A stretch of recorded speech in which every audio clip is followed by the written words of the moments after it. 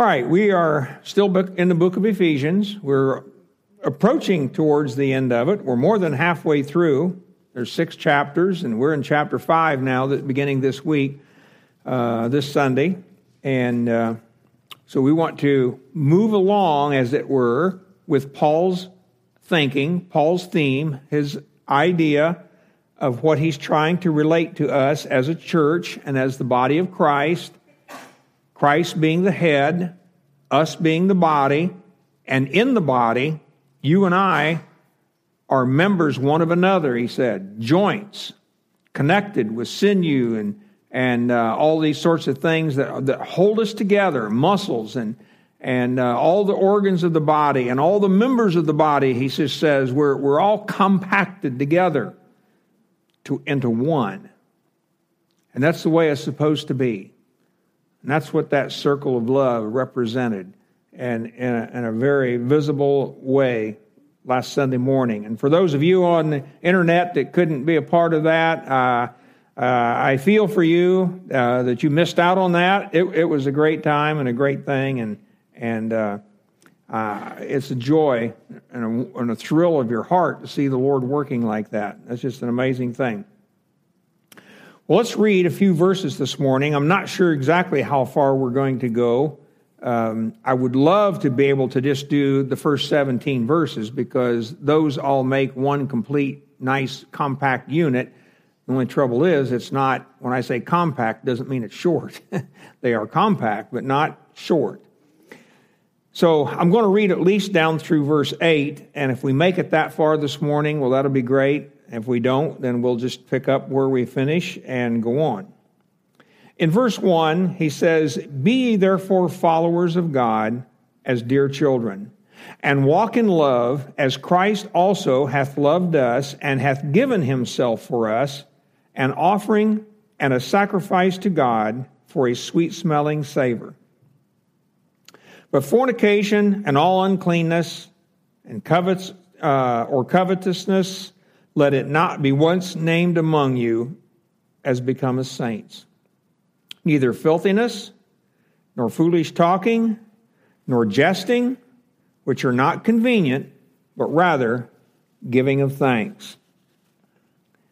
For this you know, that no whoremonger, nor unclean person, nor covetous man, who is an idolater, has any inheritance in the kingdom of Christ and of God.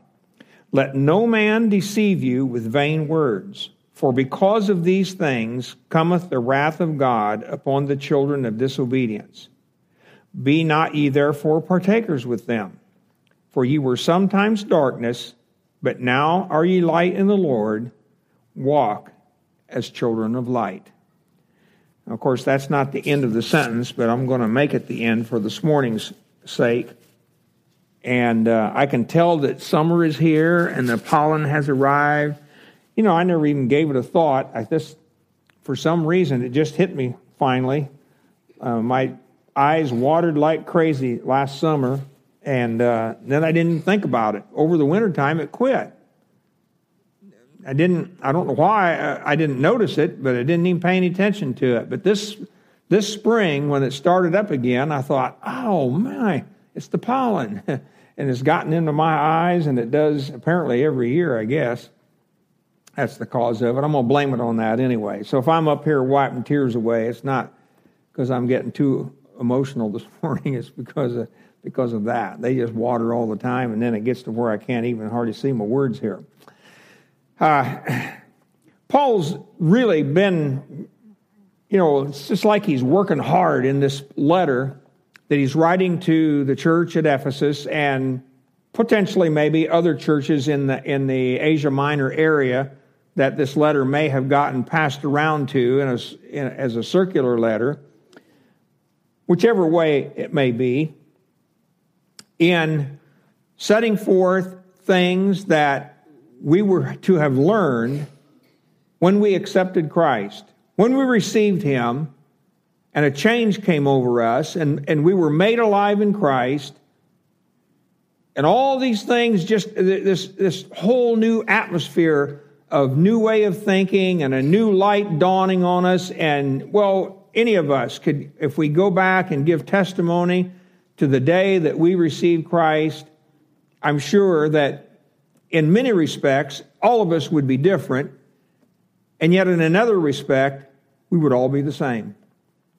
Because the change that comes over you, and I've related to you on many occasions here since I've been here, the change that came over me the Sunday morning that I received Christ as my Savior, and riding home in that car with some, they were the parents of one of the folks in the church who came by our house and picked us up, and my brother and my sister and I just remember riding home in the car just thinking, boy, you are a different person today, and you're going to have to make some changes in your life.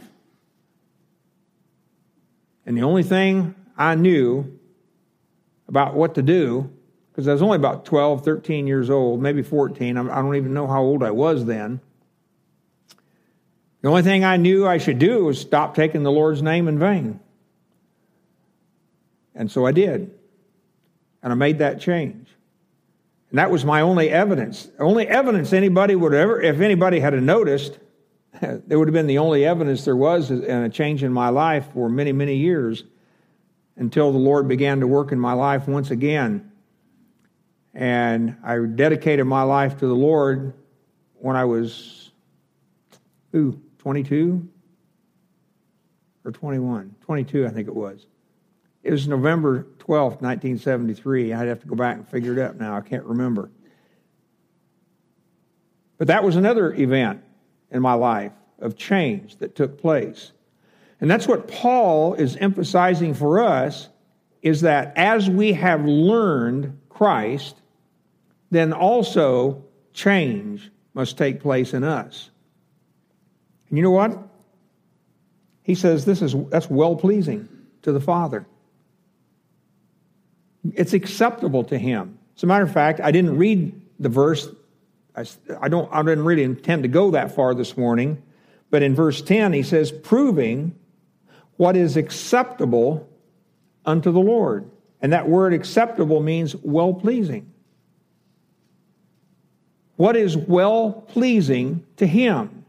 It is those changes that come about in our life because of our obedience to Him that He is pleased with. So as we ended this last passage in chapter 4, and he was talking about the things that we should put off and how we should put off the old man, put on Christ, put on the new man, and make all these behavioral changes of the lying and the anger and the stealing and the filthy talk. Matter of fact, we said it was rotten. The Greek word just means rotten, putrid language. Get rid of all that stuff out of your life. Well, Paul now in chapter 5, beginning in verse 1, he changes to things of a sexual nature. Everything he's talking about here is related to that. In the first verse, he says, be followers of God. Now, of course, in your newer translations that you might have, most likely it says imitators. The word is mimekatos, which is where we get our word to mimic. So imitators is really the best word you could use, and I think I looked to see does anybody use a different word than imitate? Nobody did. Everybody used imitate. Only the King James used follower. Well, the problem is follower might indicate something not nearly so strong and committed in its committal idea of being committed. Imitator is a much stronger word, and I like that. To be imitators of God as dear children, beloved children. How are we to do that? And how in the world can we ever imitate God? Well, we know we can't do it perfectly. We know we can't be the exact examples of God, since we are His creatures, and He is the Almighty and the Creator. But we can walk the way he intended for us to be in the person of his Son, the Lord Jesus Christ. As dear children, beloved children. So that just creates in our mind an image of a father with his children. Or in the New Testament world, we talked quite a bit here recently about the master of the house. And the scriptures speak very strongly about that, how the master of the house, that in many, many, many households, the house had a master along with his wife and children, and he had slaves, and he may have had other relatives living with him, people that he was responsible for in his household. And so I pictured in my mind, the master of the house gathering his children around him, whether it was technically real little children or whether it was the whole members of the household, but most likely here as children, and ministering to them and teaching them and loving on them. And he says we are to imitate God in that way, as dear children. And the thought continues in verse 2, how that's to be carried out. Walk in love. It's one thing for us to meet in an assembly like this, and it's another thing to stand in a circle and hold hands in a circle of love, but it's another thing then to let go of those hands and walk about our way and walk in love. That's a whole other dimension to our life. I want to go down to verse 8, and then we're going to come, and I want to say something here, and then we're going to come back up with this thought in mind, and then we'll finish these verses. What I want us to notice in verse 8, for ye were sometimes darkness, but now are ye light in the Lord. Turn back to chapter 2, where we discussed where we were before we were made alive in Christ. He tells us in verse 1, we were dead in trespasses and sins. But in verse 2 he says, in time past ye walked according to the course of this world. Over here he says we walked in darkness. Well, if we're walking according to the course of this world, believe me, you are walking in darkness. And anytime we adopt the ways of the world, we're adopting the ways of darkness. But what I want us to see here is he says, but now are ye light in the Lord. So if you could just take a line and you would draw a line on a piece of paper, and there was a dot over here that represented your birth, and there was a dot over here that represented the end of your life, the day you died, somewhere in between, there's another dot. And that's the dot that stopped the darkness. From the day of birth up to that dot, you walked in darkness. But then, when you were made alive in Christ, you were quickened, it says, then you walked in light, and you became a child of light. And light should be characteristic of us the rest of our life, to the last dot, the day we die. So on this light, on this plane, this line, there is darkness, and then there is a change over here to light. But then, that's not the whole story. See, that only names our position in Christ. That tells us that we are in Christ. The circle, the preposition in. We are in Christ, in Him. But now, he says, walk as children of light. So if you are in position in light, now down here on another plane, Another line, walk as children of light. Now this plane up here, this one of our position, you see that doesn't change. But the one down here, that's all about our obedience. That's all about our walk of faith. And that does change based on how loyal and faithful we are imitators of God and followers of Him. That one has a lot of ups and downs to it. So as we go back up to the beginning of this chapter, and we begin to address the things that Paul is talking about, he leaves some of these other simplified things. You know, he gives like one verse, maybe two verses on theft and anger. He gives a couple verses too, grieving the Holy Spirit, our speech and so on. But when he comes over here to sexual immorality, he has a whole passage, a whole section here on that subject. That was a big deal in Paul's day, just like it is today. No different. And I suppose in one sense we could say, yeah, it's a whole lot worse today because Paul didn't have TV, he didn't have movies, he didn't have internet, he didn't have people sending suggestive things out through email or Instagram or what are all these other kind of social media things that are out there that people use today. All kinds of things.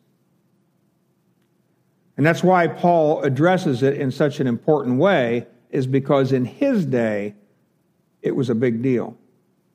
And if it was a big deal then, it's a big deal now. And we're going to see why.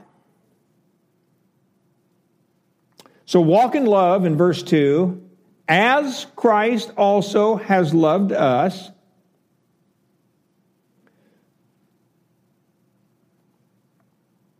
By the way, for me, I just skip over to the page on my right into chapter 5 and verse 25. And he says, husbands, love your wives, even as Christ also loved the church. It's interesting how many times in Scripture, Paul will speak corporately of the church. He loved us, but then he speaks individually of each one of us. And that's important to recognize that it's as individuals he loves us. If all we had to go on was the fact that God loved the church, you'd just be one little number amongst the millions and millions of people in this world who are members of the church. Or even members of a local church, for that matter. But this puts it down where we live. This puts it right to where I sit in the pew, that he loved us and has given himself for us, an offering and a sacrifice to God for a sweet-smelling savor.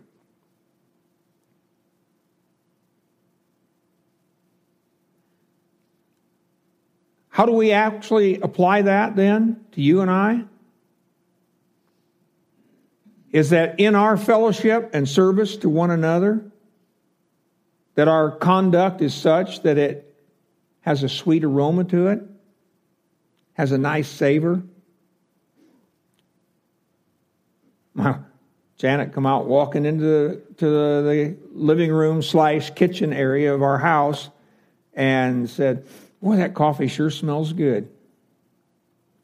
Well, when you come out of the bedroom and you hit coffee, whether you like coffee or not, or whether you drink it or not, it always smells good, doesn't it? It just has a nice smell to it. What a savor it is in the nostrils of God for the conduct of believers who walk in love and express themselves as he is instructing us here in our imitation of God. But when he comes to verse 3, he says, but. What a turn in change of events here concerning conduct. He says, but fornication and all uncleanness or covetousness, let it not be once named among you as becometh saints. Now the word fornication just says whatever kind of sexual immorality it is, whatever kind, whether it's abuse of children, whether it's adultery, pornography, prostitution, you name it, don't let it be named among you. Don't even, and one commentator says, it's like when he says, let it not be once named among you, it's like, don't even be dreaming about such things. It shouldn't be a part of us. And then he calls this uncleanness, impurity. Anything that's unclean in our life, get rid of it. Covetousness, greedy desire, always wanting something else or something more. Something more, I think, probably hits the note better than anything. If you want to be a becoming saint, a fitting saint, that these things are not to even be named amongst us or thought of amongst us. Now, this verse 4, it says, neither filthiness nor foolish talking. The word there for neither is kai, K-A-I. And we've talked about this word on probably many occasions, I know, and it's just the simple word in English is and, A-N-D, and. So he's not making a change of direction here. It's a continuation. And I think we should read it that way so that you will catch the flow of why or what the emphasis Paul is putting on the kinds of things he's speaking of here. So he says, don't let these things be once named among you as becometh saints, and filthiness, and foolish talking, nor jesting, which are not convenient, but rather giving of thanks. So, in these things that he's talking about here, when he continues on, you'll notice, well, let me just talk about what these words are dealing with here. Filthiness, dealing with whatever is shameful, indecent, whatever is obscene, and many, many other words that you could come up with to describe just plain old filthy things. Foolish talking is pretty simple and just cuts right to the chase. It's moros, logos. Moronic talk. It's where we get our word moron. Speaking like a moron. Foolish talk. Foolish kind of talk that is connected with sin. We can talk foolishly and not sin. But he's talking here about talking foolishly in connection with these sexual sins that he's mentioned up here in verse 3. And then finally, this word jesting. Jesting there is another interesting word. The Greek word there means well turned. And it carries with it the idea of somebody being able to, they've got a quick and witty tongue. And so you've been around people like this who can, you're carrying on a conversation and they're quick to take what you say and they can turn that word in a heartbeat into something, humorous. Now, it can be on a clean level, but in the context of what Paul's using it here, he's talking about it being a coarse kind of jesting. A C-O-A-R-S-E. A coarse kind of talk. And somebody who has well honed their skill to the point where it seems like every word that comes out of your mouth, they can take it and turn it and make something out of it just like that. And you've been around people like that. I have been around quite a few like that. And he's saying, put those things away from you. As a matter of fact, he says, these things are not convenient. These things are unbecoming. These things are not fitting. Or another, I like the expression, these things are out of place or out of character. They don't fit with a saint. They're not characteristic of somebody who is an imitator of God, who is to be walking in love as Christ loved us and gave himself for us as a sweet aroma. There's nothing sweet or edifying about that kind of language and talk. So when he finishes with this, he says, but rather giving of thanks. It's very interesting to me, after all of this negative, he just turns to one little simple phrase on a positive note, but giving of thanks. The giving of thanks, though, is connected all the way back with all that's in verses 1 and 2. To be an imitator of God, to be a follower of Christ, walking in love,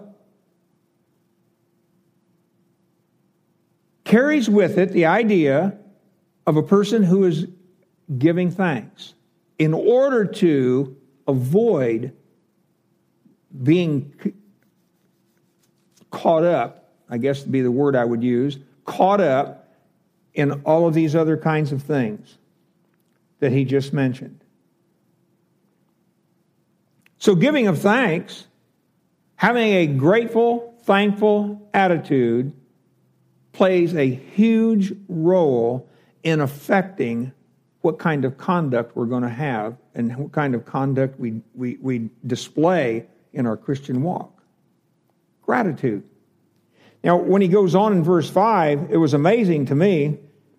He says, and it's interesting too, I was reading these commentaries and they said these verses seem so disjointed, they don't seem connected to each other.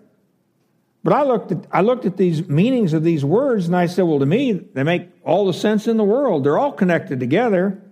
If you look at verse 5, when he says, for this you know that no whoremonger, nor unclean person, nor covetous man, who is an idolater, has any inheritance in the kingdom of Christ and of God.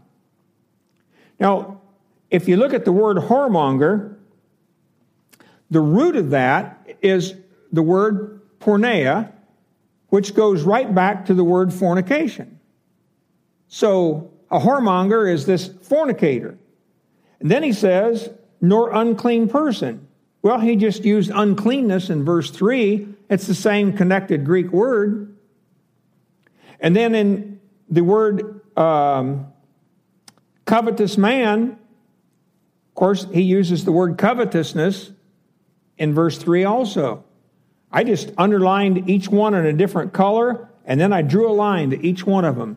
Every one, all three of these are connected by the same Greek word, or a cognate or root of that. So all Paul is doing is telling us then, if you are guilty of these things in verse 3, if in verse 5, we look at what Paul's having to say here regarding this, then he says, if you're guilty of those things in verse 3, we know that none of these people, fornicators, unclean people, covetous people, has any inheritance in the kingdom of Christ and of God. Now, the thing for us to remember here is in verse 2, he said, walk in love. So you remember my line up here? The line that had us walk in darkness And then all of a sudden there came a point in time when we received Christ and now we're in the light. That was our position, according to verse 8. You were sometime darkness, now you're light. Paul's admonition to us then is walk as children of light. So if we do not walk as children of light, if we are guilty of these things, then he's not saying you don't have any light, you were never changed up here on the top line, but down here on the bottom line, your walk is inconsistent. You're not manifesting Christ. You're not being that sweet savor and aroma that he desires of you. You're not well-pleasing unto the Lord. And he said, if that's the case, if this line down here, if you begin to fall off, there's no inheritance in the coming kingdom. And that's a sad loss. That's a sad thing to have to give up. To realize that in Christ's coming rule, we wouldn't be able to participate in that. And you know, if this was the only place that it's talked in the Bible about this, we might be able to just kind of go, well, okay. But you know, the problem is this is not the only place in Scripture that Paul deals with this subject. You remember back, we looked at it, I think last week, back in Galatians. Just turn a few pages back to the left in chapter 5. This passage that you're very familiar with. And Paul tells us there, concerning Christians, if we walk according to the flesh. And there he names some of the same kinds of things that he mentioned to the church at Ephesus. But he talks about even more things. Adultery, verse 19. The works of the flesh are adultery and fornication, uncleanness. Isn't that amazing? And the first three words he uses, two of them are used over here to the church at Ephesus. Lasciviousness, idolatry, and all these other things that he mentions. Until finally, he says in verse 21, they which do such things, practice such things, shall not inherit the kingdom of God.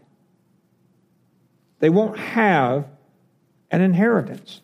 Now, you know what, to me, is quite sad about all of that?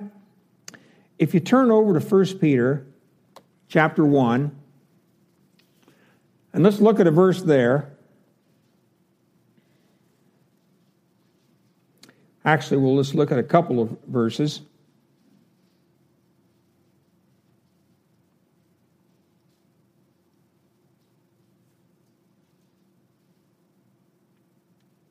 In 1 Peter chapter 1, and beginning in verse 3, he says, blessed be the God and Father of our Lord Jesus Christ, which according to his abundant mercy hath begotten us again unto a lively hope by the resurrection of Jesus Christ from the dead, to an inheritance, incorruptible and undefiled, and that fadeth not away, reserved in heaven for you.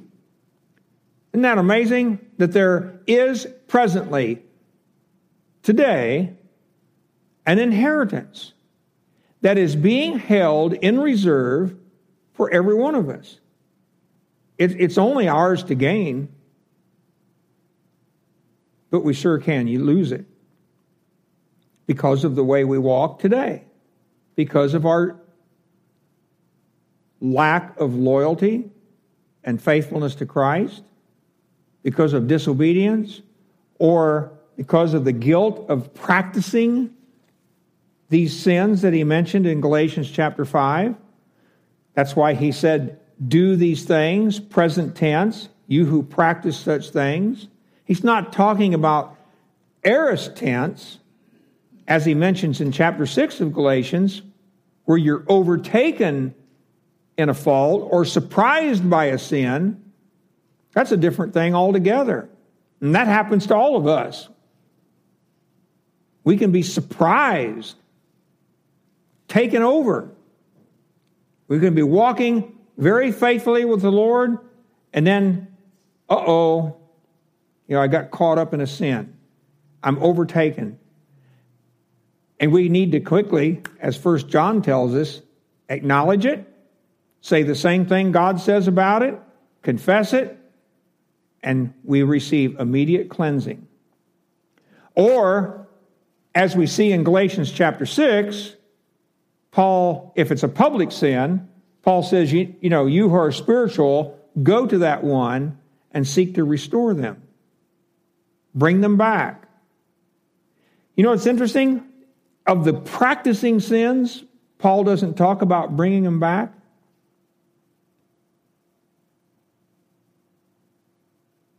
He only talks about it on the aorist tense sin. Somebody who's caught up in surprise, overtaken. These, he instructs them to bring them back. So it's a real serious thing and a serious matter that we walk according to, how am I going to say that?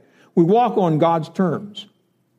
We walk in the way he's instructed us to walk, with diligence and faithfulness and loyalty and love and obedience and gentleness and being tender-hearted and kind. As a matter of fact, back in Galatians chapter 5, all the things that he says we should do, he says there's no law against those things. The fruit of the Spirit, love and joy, peace, long-suffering, gentleness and goodness, faith, meekness, temperance. Against such there is no law. There's no law against those things. Those are the things we should be doing. But there is a law against these others. And if we practice those, then he says there is no inheritance in the kingdom of God for you or me. And he tells us the same thing over here in Ephesians. And by the way, I don't have time to go back there this morning, but if we went over to 1 Corinthians chapter 6, you will find Paul using the same kind of language about not being able to inherit because of a lack of faithful, loyal walk with Christ. So consequently then, he says in verse 6, let no man deceive you. We're back in Ephesians chapter 5 and verse 6. Let no man deceive you with empty words, vain words. For because of these things is coming the wrath of God upon the sons of disobedience. Now, I think the sons of disobedience in context here, as opposed to the context in chapter 2, chapter 2, it seems like he was talking about the unsaved, the unbeliever. But here, he's talking about those who are not faithful, those who are walking disobediently. Look back with me back in Deuteronomy. Turn to Deuteronomy chapter 32 for a moment. In Deuteronomy, we all understand, I believe, that by the time we come to the book of Deuteronomy, the people of Israel who came out of Egypt, that original generation has all died. The ones that didn't get to go into the promised land, save for Caleb and Joshua.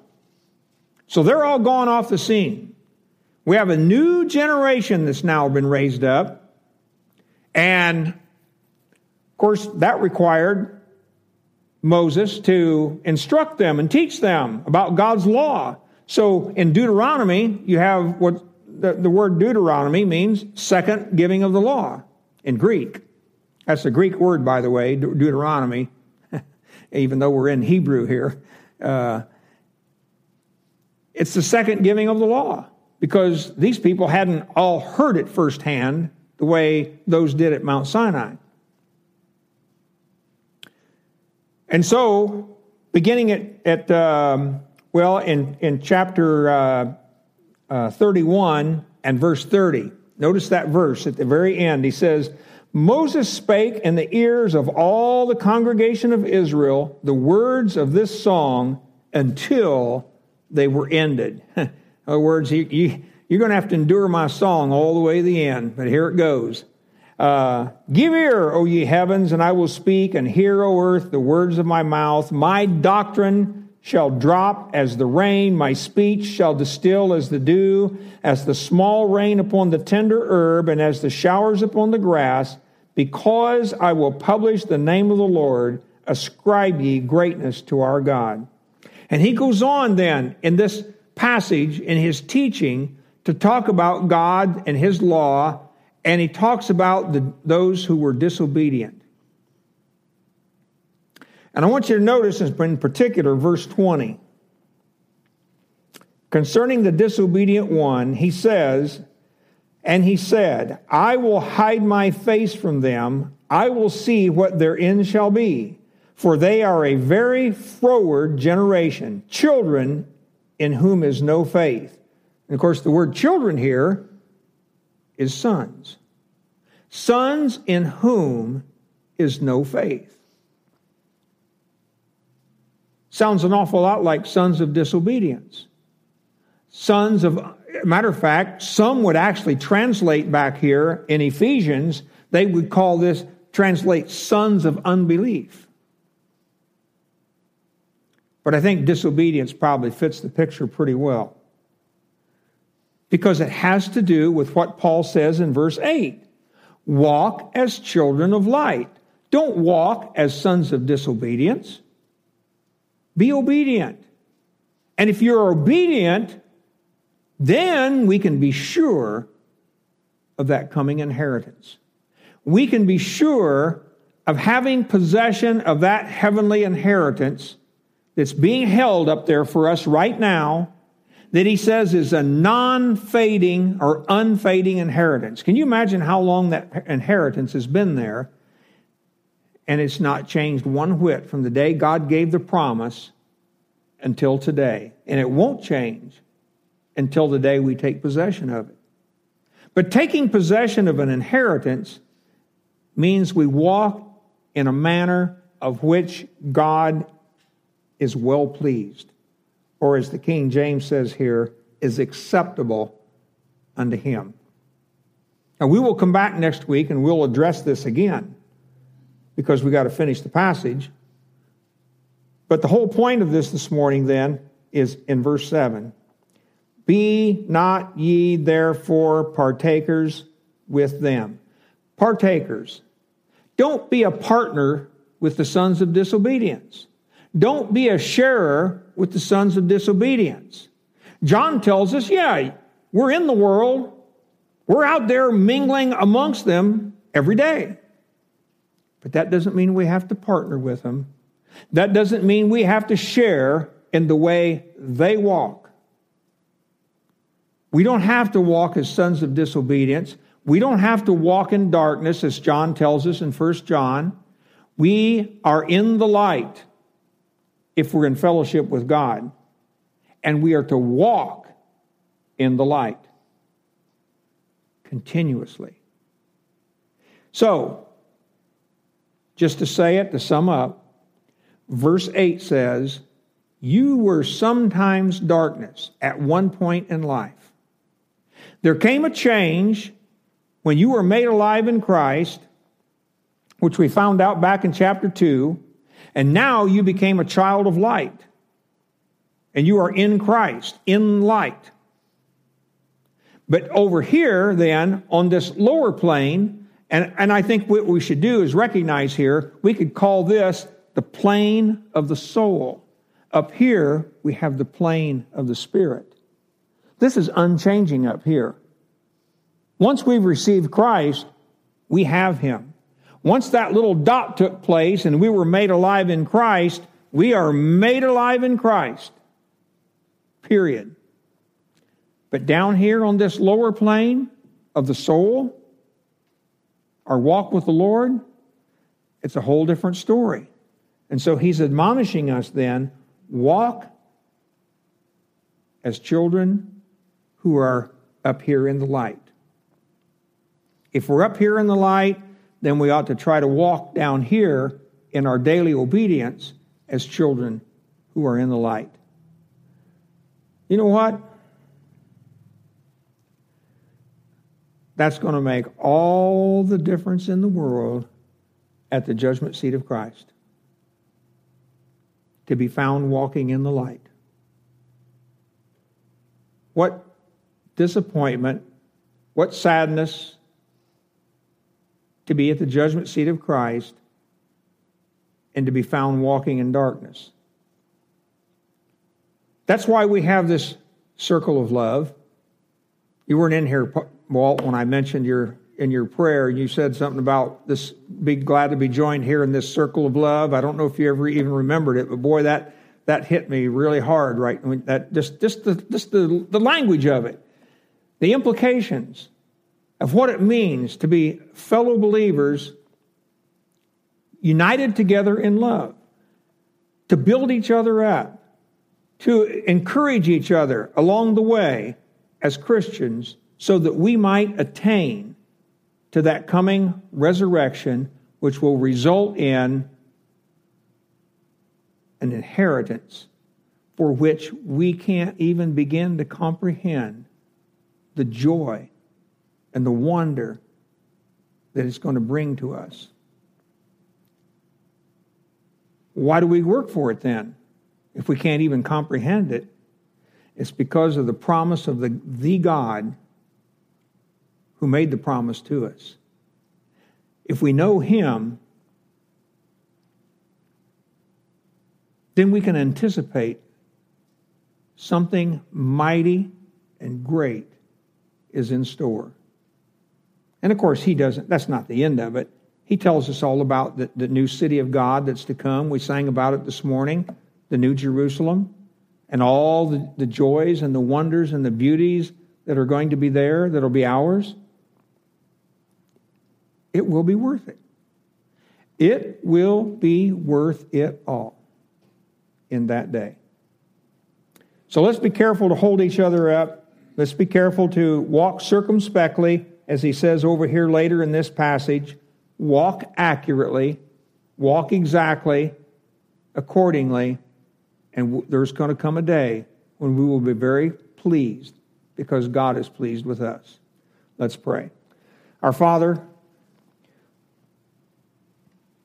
what joy comes to our heart, what thrill is ours when you come to visit with us through your Spirit. And we pray, Father, today that you would do just that, to encourage our hearts, to strengthen us, to convict us where we need to be convicted,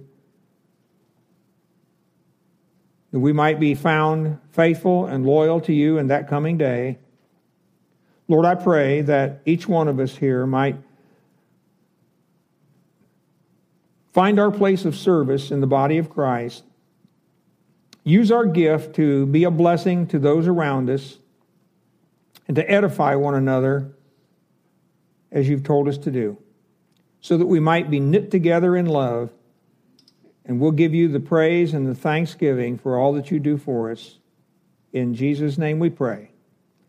Amen.